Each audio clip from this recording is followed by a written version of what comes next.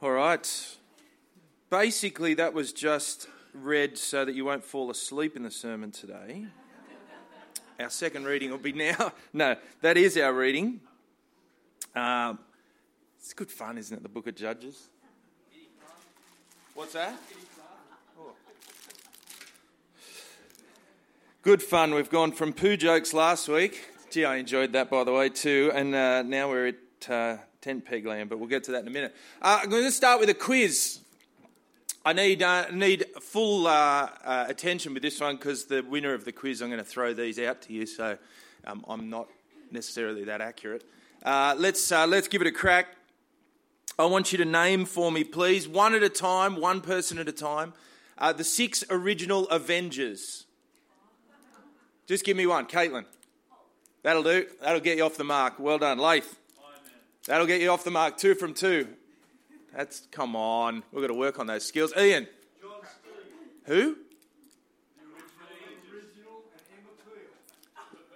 Listen, we'll take this to a court of arbitration later. I don't have that on my list.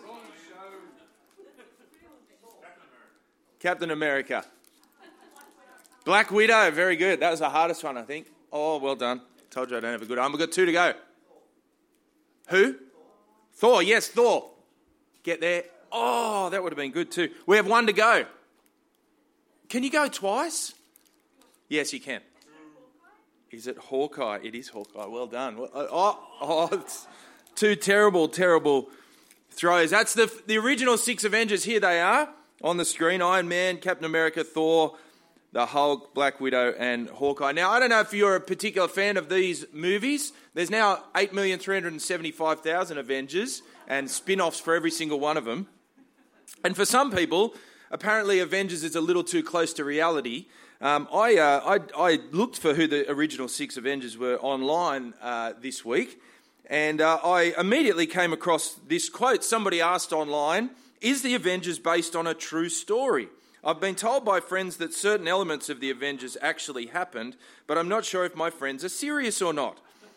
To which just part of the reply said, what part of the Avengers seems real to you? The guy with the flying metal suit? The guy who went into a cryogenic sleep in 1945? Or the guy who turns into a green monster whenever he gets angry? If you think they're real, good luck to you, but they're not real. But they're fun, aren't they? Fun stories of superheroes. I actually really enjoy them. They're switch off, they're watch, they're enjoy, and I really enjoy watching those movies. You can judge me if you wish. Now, speaking of judges, the judges that we read about in this book of the Bible are historical. They're real, but in many ways they resemble superheroes, heroes of the faith, as we'll see a little later on today.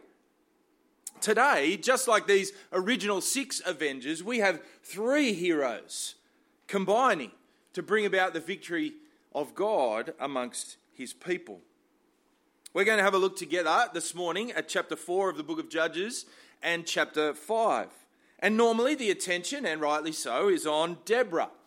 But we'll see this morning that perhaps the attention ought not to be on Deborah or her other 2 Avenger superheroes, but really on God who saves his people with compassion and love and generosity. But we'll get to that in a moment. Question time will be after the sermon this morning as well. Slido.com, the hashtag is HBSP. You can jump onto that and ask a question. If any of this doesn't make sense, ask a question a little later on. Let me pray and we'll dive into God's word together. Heavenly Father, please be with us as we look at your word this morning. We always need your help. And we ask, please, that by your Spirit you would teach us and equip us and encourage us and change us and shape us so that we might see what you're doing in this passage that at first glance seems unusual to us. Please work that we might see your glory, we ask in Jesus' name. Amen. All right, second quiz. It's the last one, so make it count. 6 Avengers, but there's also 6 steps in the cycle of the book of Judges. Now, do you know the cycle of the book of Judges as well as you know the Avengers? Okay, all right, well, let's see how we go. How does the cycle of the book of Judges start? Oh, Rod. I'm going to go up the back here. Oh, that was right over the bails, but the keeper didn't take the catch. Well done. Excellent work. Good. The people sin. What comes after the people sin? God is angered. Very good. You'll be listening by the end of the sermon too, because you'll be going like this. That's how that'll work. All right, good. Next. The people sin. Yes. Sent into the hands of their enemies. Well done. Well done. What comes next? They cry out to God. Well done, Mandy. 2 to go. What happens after they cry out to God? Oh, no. Yes.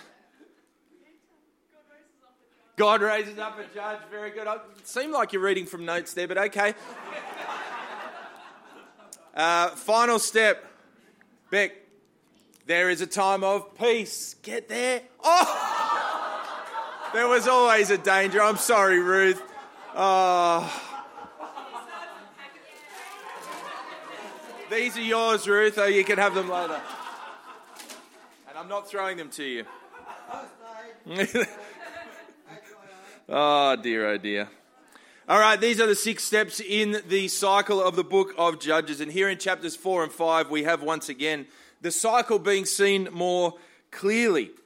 Chapter 4 and 5 go together. We won't read chapter 5 in detail this morning, but chapter 4 tells us the narrative story of what we're about to see of God's salvation of his people. And chapter 5 is the song that Barak and Deborah put together that describes exactly what has gone on in chapter 4.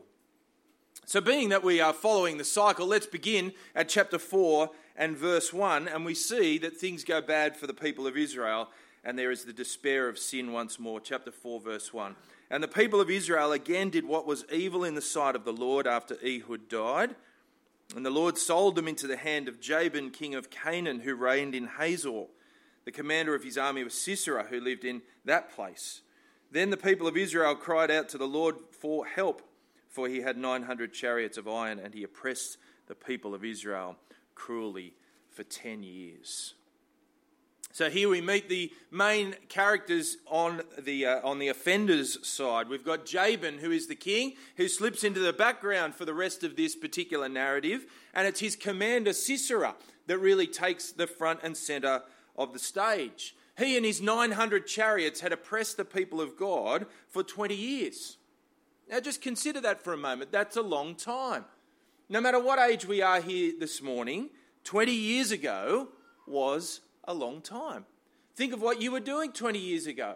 And then think of what 20 years worth of oppression might look like. Don't think about that, Laith, you weren't born. But think about what it would be like for all of those years to be full of oppression. Now you say, maybe it couldn't be quite that bad.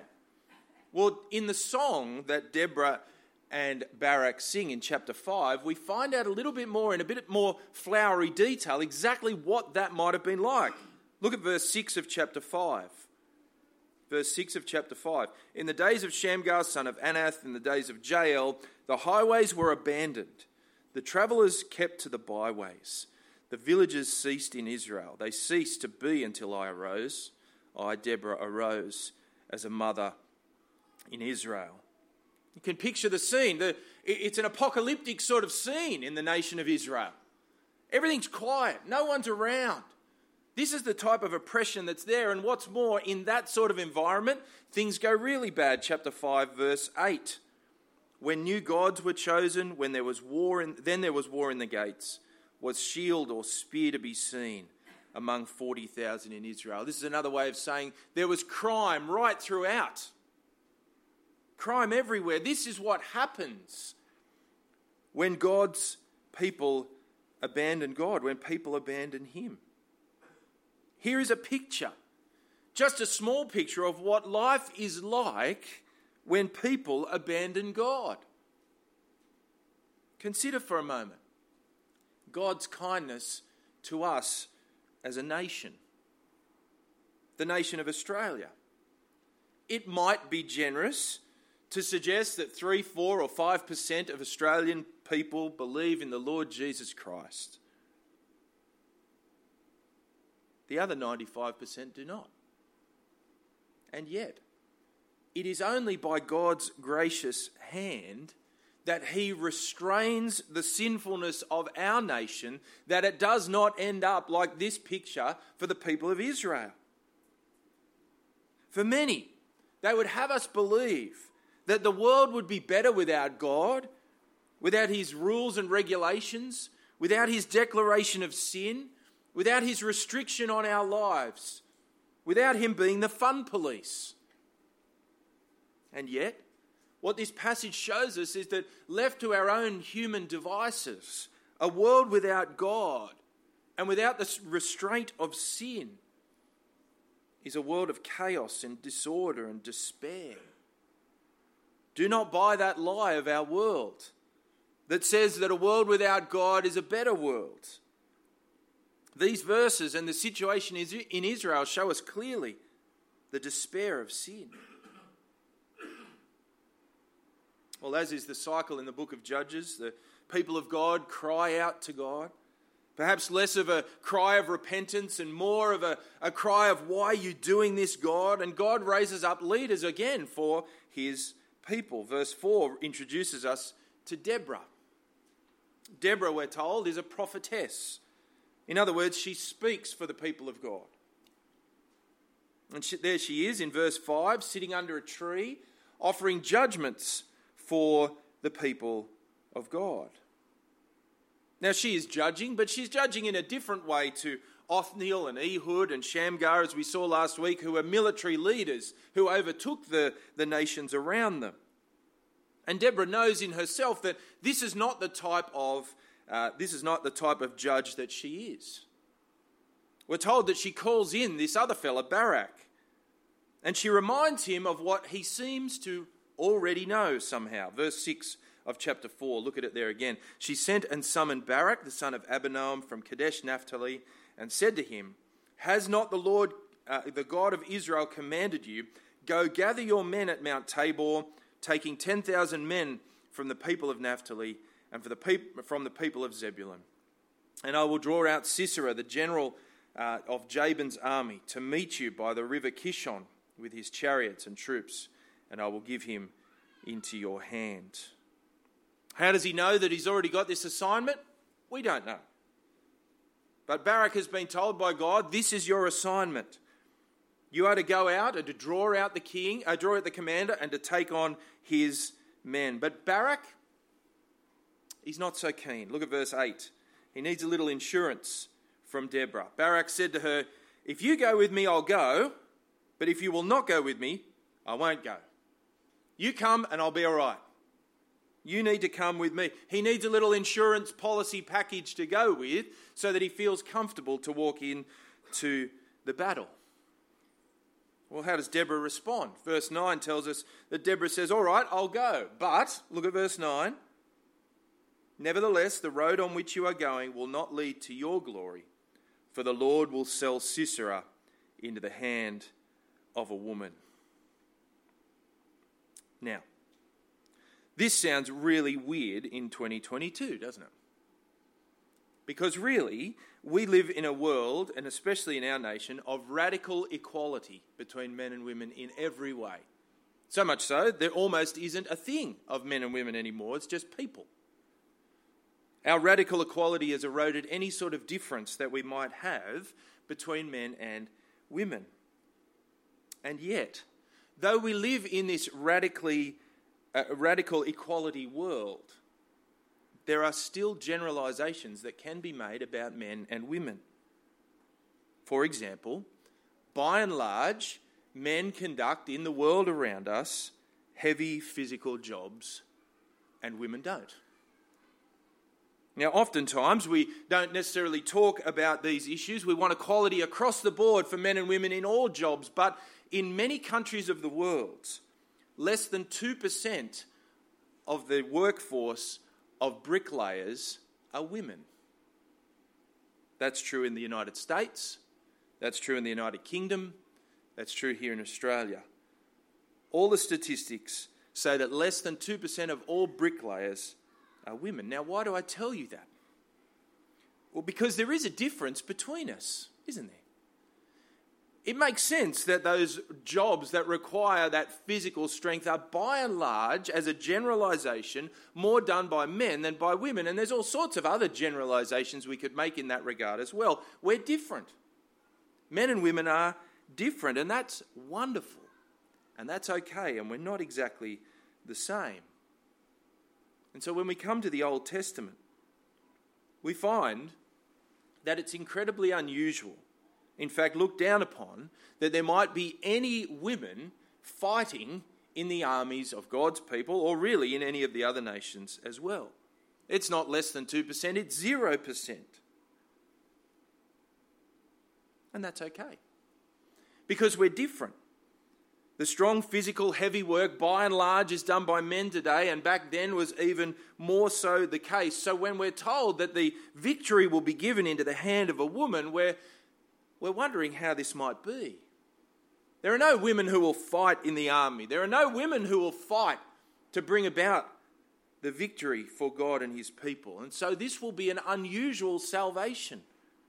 Deborah says to Barak, "The Lord will sell Sisera into the hand of a woman," and we are again brought face to face with God's unusual method of salvation.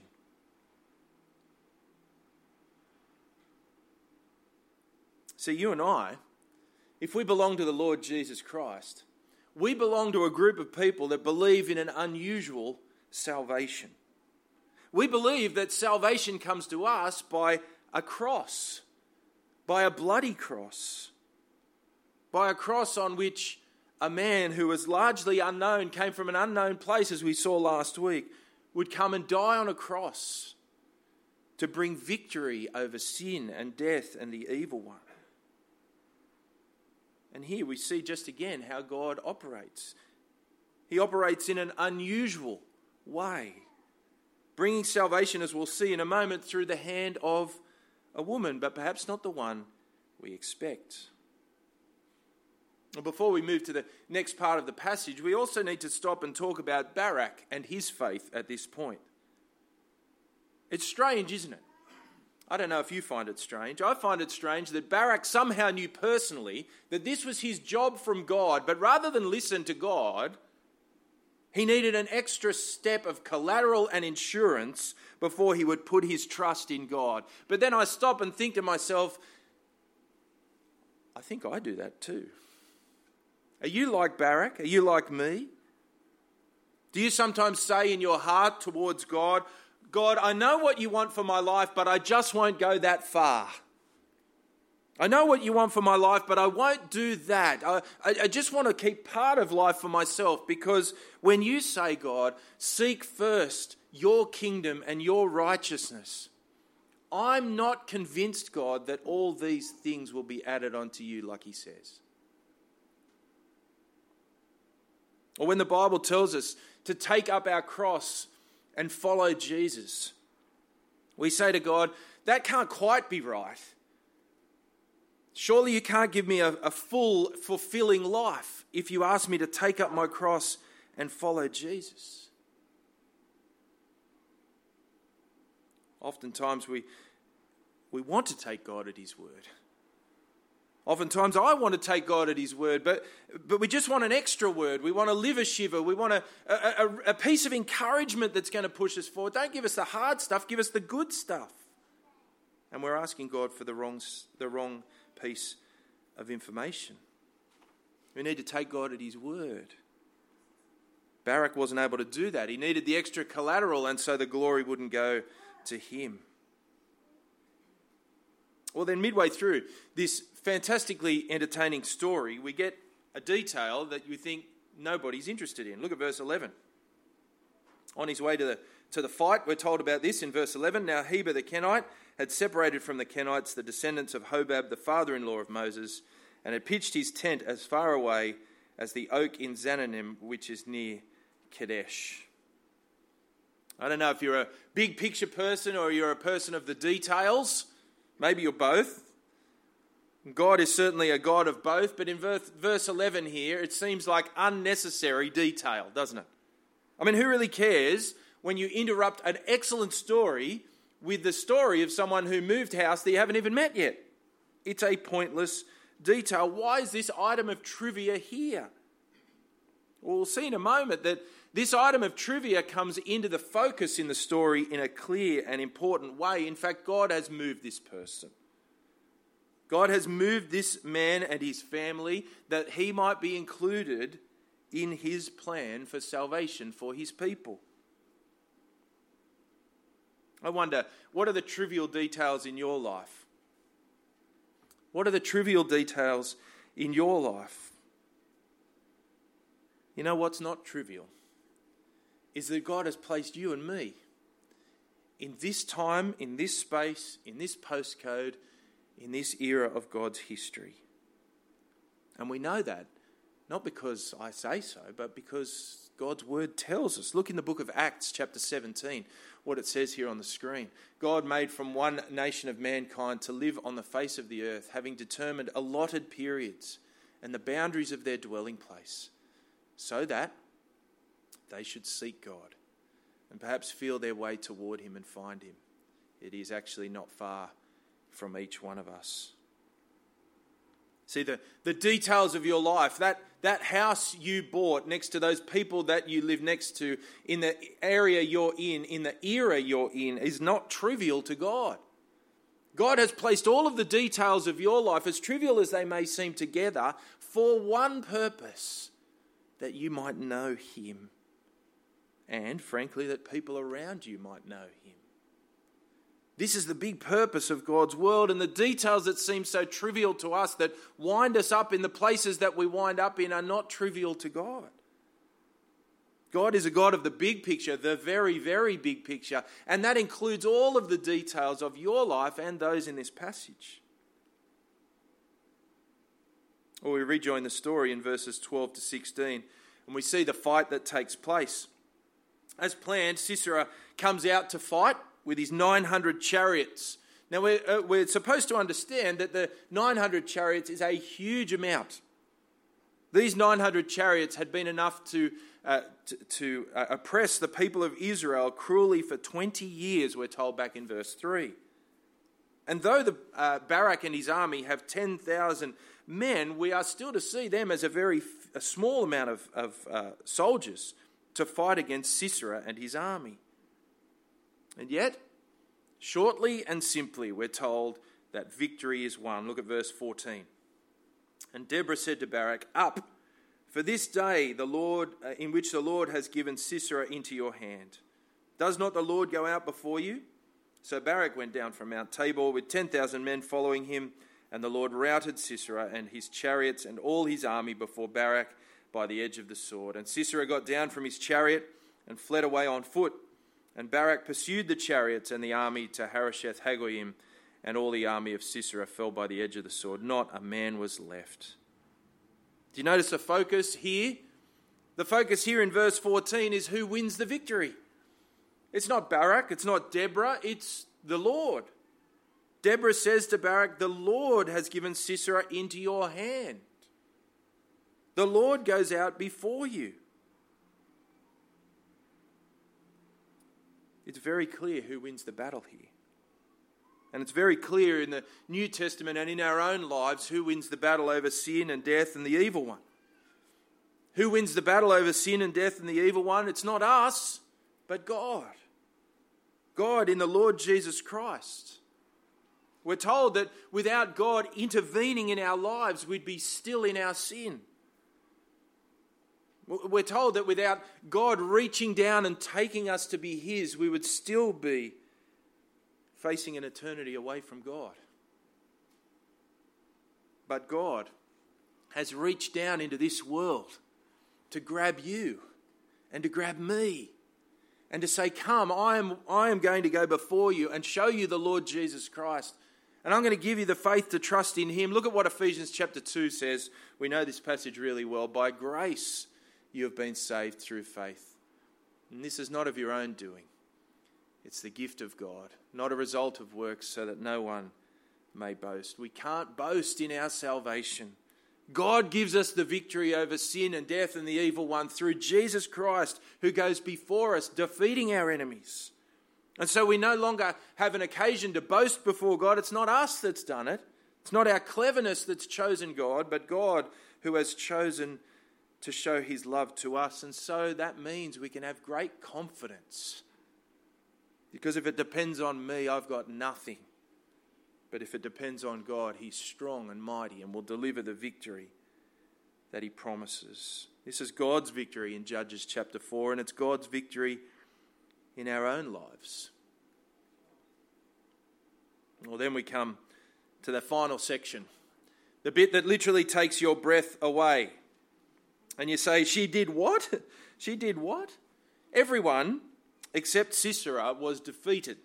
Sisera, the commander, gets away, and we're not quite sure how far away he ran, but you'd imagine it was a long and adrenaline-filled run away from the armies of God's people. He finally comes to an ally, or at least someone he thinks is an ally. Who is the ally? Well, it's our removalist friend that we'd seen in verse 11 just earlier on. This man, Heber the Kenite, who had moved home, he had placed his tents in this particular area, and his wife Jael comes out to meet Sisera, the commander. And she's very generous, isn't she? She's very generous. Come inside. I can see you've been on the run all day. He asked for a glass of water, and she goes a step further. She said, come and have a glass of milk instead. We all know the milk makes you nice and drowsy, doesn't it? Especially before bed. She gives him a little blankie as well to put over his legs. He goes to sleep. Imagine the deep sleep after an adrenaline-filled day of running away from the armies and fearing for your life. And then we read, verse 21, Jael, the wife of Heber, took a tent peg and took a hammer in her hand. She went softly to him and drove the tent peg into his temple until it went down into the ground when he was lying fast asleep from weariness. And just in case you weren't sure, we're told, so he died. So he died.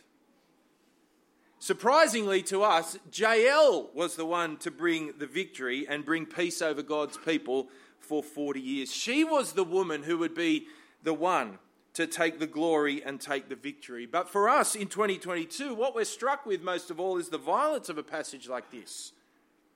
How could it be this way? And especially, how could it be in God's book? And more than that, how could it be celebrated? Come over with me to the song that is sung, chapter 5, verse 26. Remember, this is a song. Deborah and Barak sing this song about Jael. She sent her hand to the tent peg and her right hand to the workman's mallet. She struck Sisera. She crushed his head. She shattered and pierced his temple. Between her feet he sank, he fell, he lay still. Between her feet he sank, he fell. Where he sank, there he fell, dead. Now, I don't know what genre of music you put to that, but I'm going to guess it's closer to mine than yours. There you go, it's biblical. But they've celebrated this, haven't they? Why are they celebrating such a thing as this? This is what's so strange to us. Well, a couple of things to consider. First of all, we need to understand that though we are not personally involved in this sort of violence, we do know that the Game of Thrones spin-off is coming this week. People are dead keen for that thing, aren't they? What's going to be in it? Before we cast the first stone, we must recognise what we enjoy in our own life. Secondly, we need to realise that Sisera is not just an innocent guy. He's an evil commander. Remember when Osama bin Laden was found down a hole in Pakistan? Nobody really cared how he died. Can we just put it that way? They were just happy that he died. In fact, we cheered it. This guy, Sisera, is not innocent. Look at chapter 5 again in verse 30. Speaking of what these men had done in oppressing God's people for 20 years, this is how it's described. Have they not found and divided the spoil? A womb or two for every man. Spoil of dyed materials for Sisera, spoil of dyed materials embroidered, and so it goes on. Here's the theme. These soldiers had been taking women to rape them. Perhaps for as much as 20 years. This is not an innocent man. And so we shouldn't stand back and say, what is going on here? We should recognise this is justice for a man that is horrible, a man that had oppressed God's people for 20 years. Well, two things as we finish in the final wash-up. Two things that bring to mind what this passage says to us in 2022. First of all, because of verse 8, many people want to say that this is a passage about men and women. This is a passage highlighting how women can have wonderful leadership examples, and that's true. It's also an example of how men can abdicate their responsibility, as Barak has done as well, and that's possibly also true. But I want to remind you that as we read this passage, we're we are supposed to see not the men and women issue that is here. That's our modern issue. Instead, we're to see how good God is. God raises up all three of these people, 2 women and 1 man, to bring about the victory that he himself has brought forward. Secondly, we need to recognise how the rest of the Bible sees this particular passage. Both Deborah and Jael are never mentioned again in the rest of the Bible, strikingly. Barak, however, is mentioned in the rest of the Bible twice. Look at 1 Samuel chapter 12, verse 11.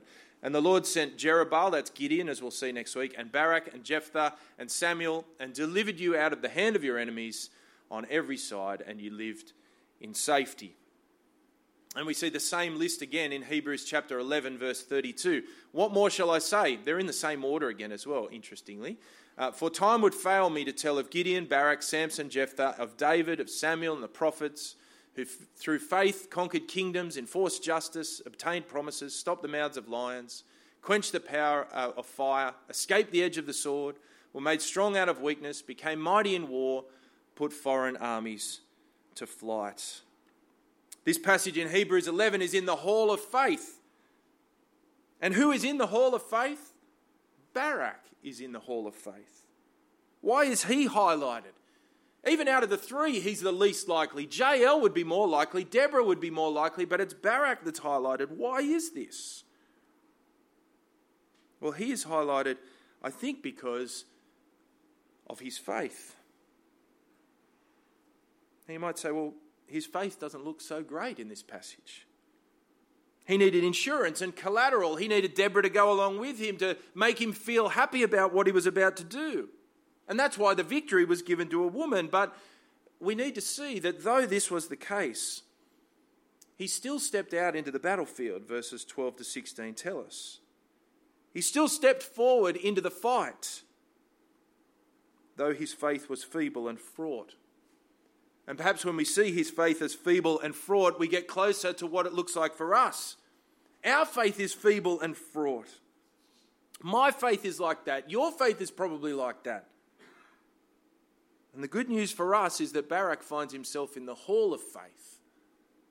So if you feel at times that your faith is not strong enough, that's okay. Now, we're not to settle for that.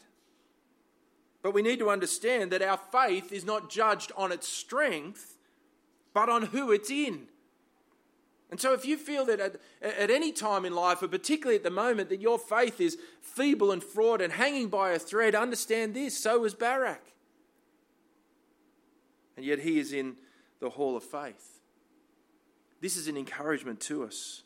Sometimes we feel like we're not good enough for God. My faith is not strong enough. I'm not doing enough. And this passage reminds us once again that feeble, faltering faith is what God uses to glorify his own name. And that's good for him. And it's good for us as well. Or you might have a question or two. I've got a couple of minutes to ask and answer, or to answer a couple of questions. So slido.com, #HBSP. Jump in and we'll make a start on that in a couple of minutes' time.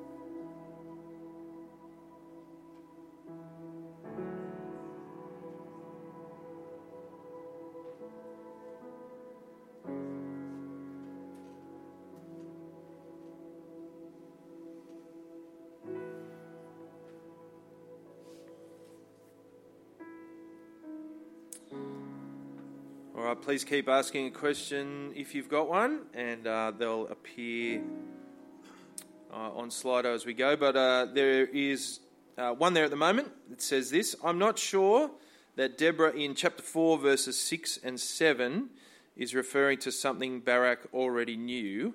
Is she merely emphasising the certainty of what God commanded through her? Yeah, that could be the case. Either way, though, she knows to call for Barak. So there's some sort of understanding that he is a judge in the land as well. There's some sort of understanding that, I know to call upon him. And so, it could have happened that way. I think, though, that he already did know in advance, but it's not a big deal in the passage. Either way, he's told by God to go, and he says, I'll only go if. And that's the big thing in our own lives, isn't it? It's the challenge to hear God's promises and say, I'll only go, or I'll only do what you say if it feels good, I get the encouragement I need, whatever else it is, where we've just got to take God at his word. That's the challenging part, isn't it? It's hard work for all of us. If you've got any other questions, let me know at morning tea. I'm going to pray.